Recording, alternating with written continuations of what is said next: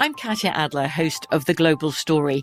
Over the last 25 years, I've covered conflicts in the Middle East, political and economic crises in Europe, drug cartels in Mexico. Now I'm covering the stories behind the news all over the world in conversation with those who break it. Join me Monday to Friday to find out what's happening, why, and what it all means. Follow The Global Story from the BBC wherever you listen to podcasts. Xfinity has free premium networks for everyone this month, no matter what kind of entertainment you love. Addicted to true crime? Catch killer cases and more spine-tingling shows on A&E Crime Central. Crave adventure? Explore Asian action movies on Hi-Ya. Searching for something extreme? Check out skating, snowboarding, and more on Fuel TV Plus, the global home of action sports. And find crowd-pleasing bops on iHeartRadio's Hit Nation playlist. There's new free shows and movies to love every week. Say free this week in your Xfinity voice remote. Hey everyone, this is Jody Sweeten from the podcast How Rude, Tanneritos. I've been needing a quick getaway with my family, and the 2024 Hyundai Santa Fe is the perfect vehicle to take us there. It has standard third-row seating, so I'm able to pack my entire family, plus pets, in the car, while also having enough room for our camping essentials. Available H-Track all-wheel drive will get us through any dirt trails, and available dual wireless charging pads will ensure we never have to worry about getting stuck with a dead phone in the middle of nowhere. Visit HyundaiUSA.com or call 562-314-4603 for more details. Hyundai, there's joy in every journey. Hey there, history fans. We're off this week while I complete a cross-country move. But don't worry, we've got plenty of classic shows to tide you over.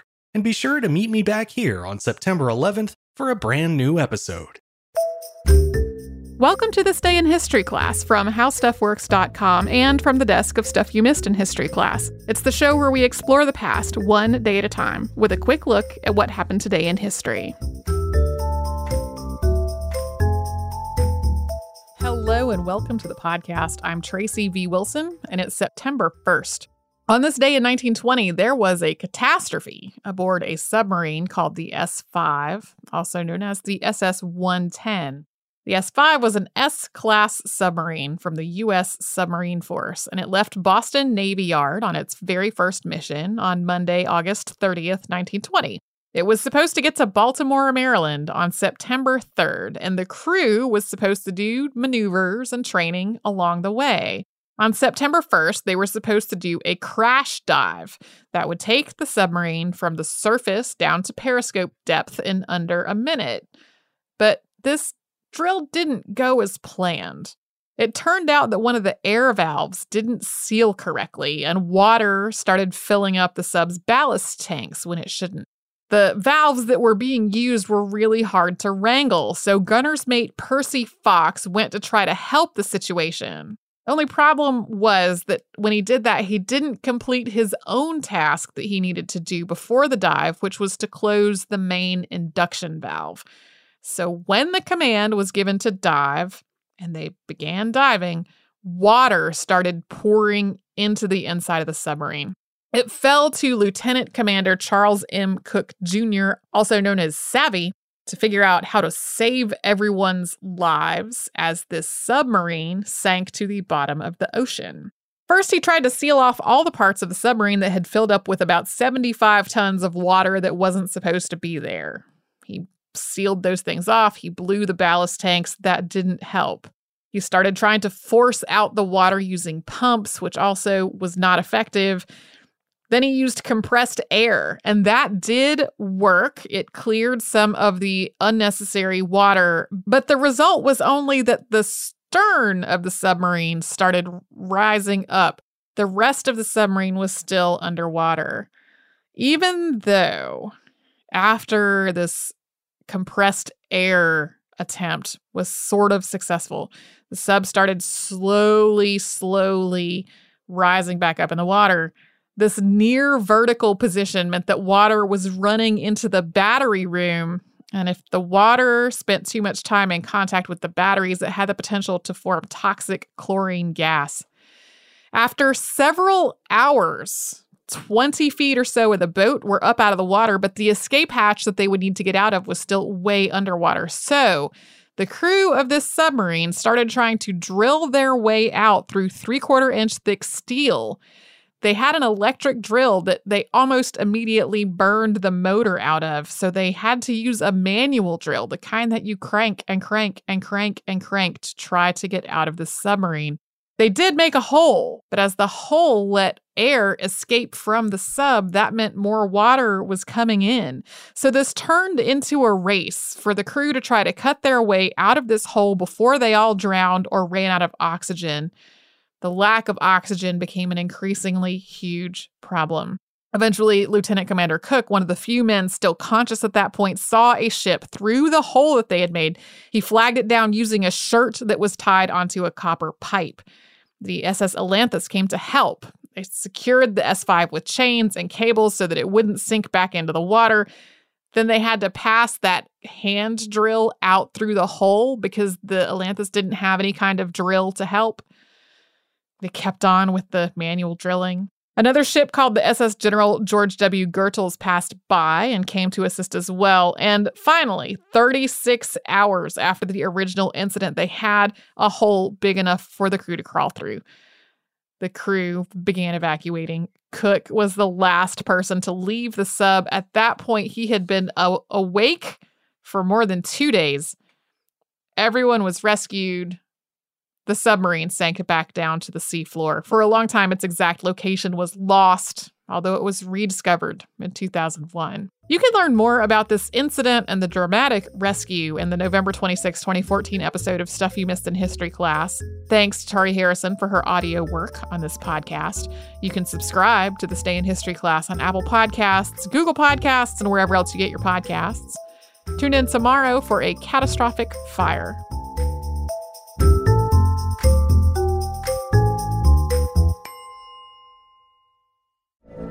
From BBC Radio 4, Britain's biggest paranormal podcast is going on a road trip. I thought in that moment, oh my God, we've summoned something from this board.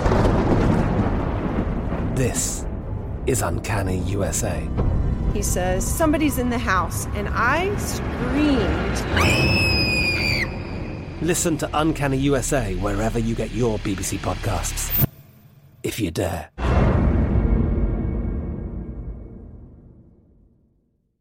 Xfinity has free premium networks for everyone this month, no matter what kind of entertainment you love. Addicted to true crime? Catch killer cases and more spine-tingling shows on A&E Crime Central. Crave adventure? Explore Asian action movies on Hi-YAH. Searching for something extreme? Check out skating, snowboarding, and more on Fuel TV Plus, the global home of action sports. And find crowd-pleasing bops on iHeartRadio's Hit Nation playlist. There's new free shows and movies to love every week. Say free this week in your Xfinity voice remote.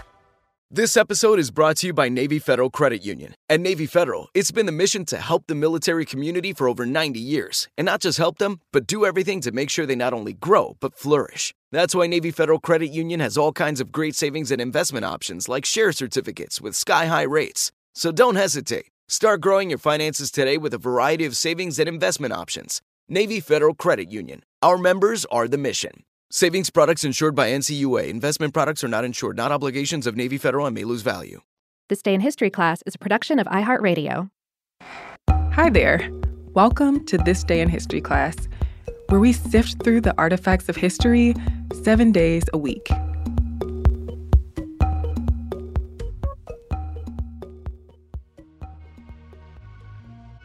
The day was September 1st, 1969. Idris, the first and only king of Libya, was overthrown in a coup while he was in Turkey for medical treatment. Muammar Gaddafi, a Libyan army officer, was named commander-in-chief of the armed forces and the chairman of the Revolutionary Command Council, Libya's new governing body.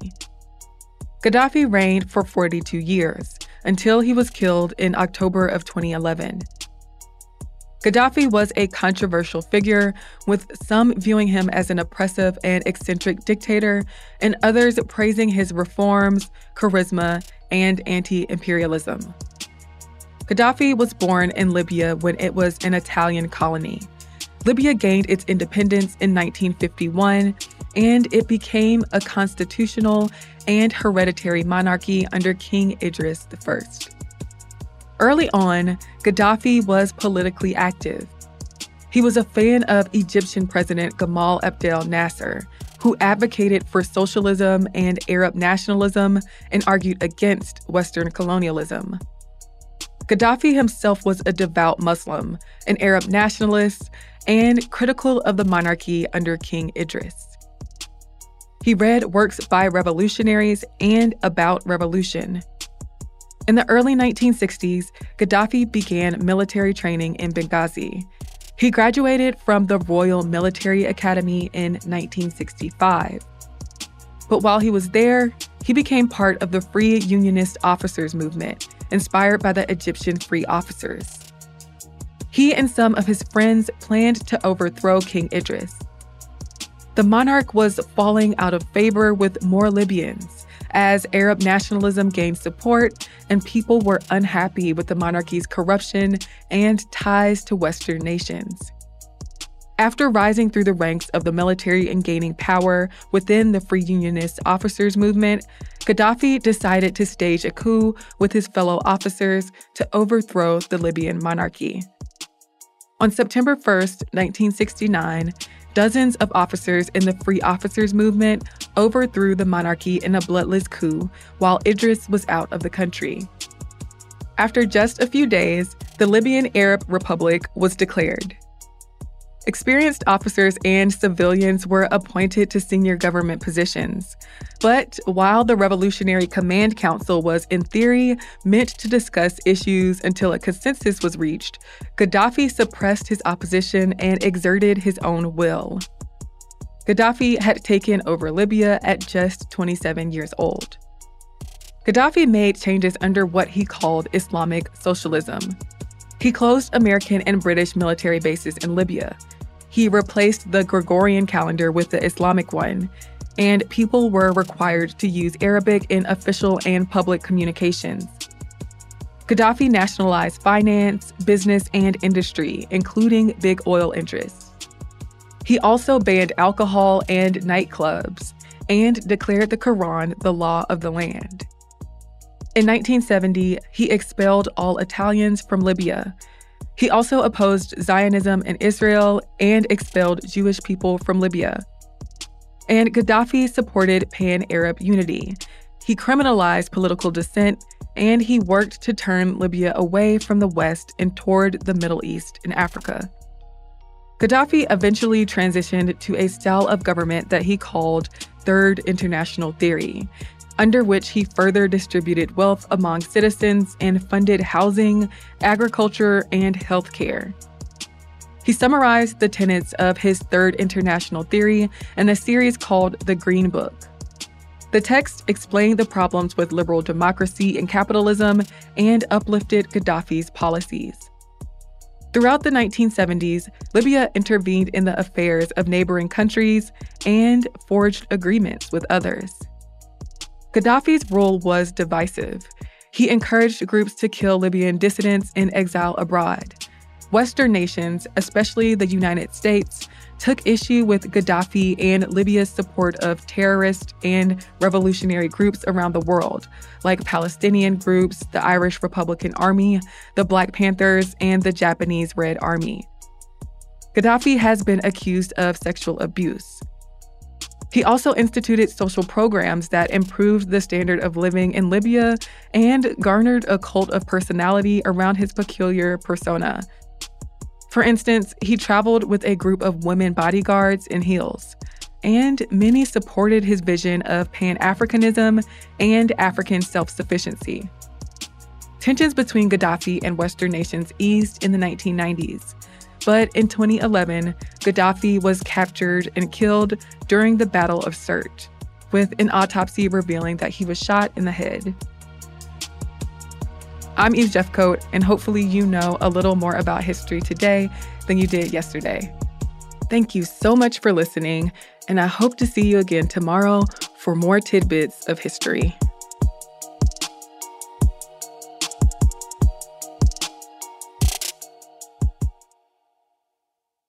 For more podcasts from iHeartRadio, visit the iHeartRadio app, Apple Podcasts, or wherever you listen to your favorite shows. I'm Katya Adler, host of The Global Story. Over the last 25 years, I've covered conflicts in the Middle East, political and economic crises in Europe, drug cartels in Mexico. Now I'm covering the stories behind the news all over the world in conversation with those who break it. Join me Monday to Friday to find out what's happening, why, and what it all means.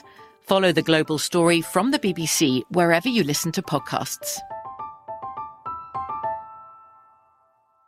Xfinity has free premium networks for everyone this month, no matter what kind of entertainment you love. Addicted to true crime? Catch killer cases and more spine-tingling shows on A&E Crime Central. Crave adventure? Explore Asian action movies on Hi-Ya. Searching for something extreme? Check out skating, snowboarding, and more on Fuel TV Plus, the global home of action sports. And find crowd-pleasing bops on iHeartRadio's Hit Nation playlist. There's new free shows and movies to love every week. Say free this week in your Xfinity voice remote.